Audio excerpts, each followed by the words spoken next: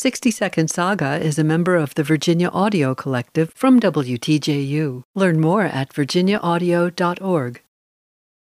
I'm Shari Barbour. In this ballet, a 15th century Belgian clockmaker likes an innkeeper's daughter who must decide to marry a baker or a chimney sweep.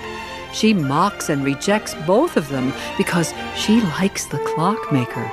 The Duke plans to visit the town and must be greeted with the ringing of a new church bell, otherwise the clockmaker will be jailed. With a new bell nowhere near completion, the clockmaker prays for help. Light fills the church. He sees angels ringing the bell and runs to tell the innkeeper's daughter. Seeking revenge, the two rejected suitors climb the bell tower to destroy the bell. The Duke arrives in the morning greeted by its ringing. Looking up, everyone sees the baker and chimney sweep turned into mechanical men, hitting the bell with hammers. The Carillon by Jules Massenet.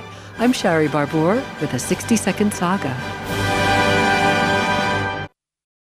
For more of 60 Second Saga, visit virginiaaudio.org.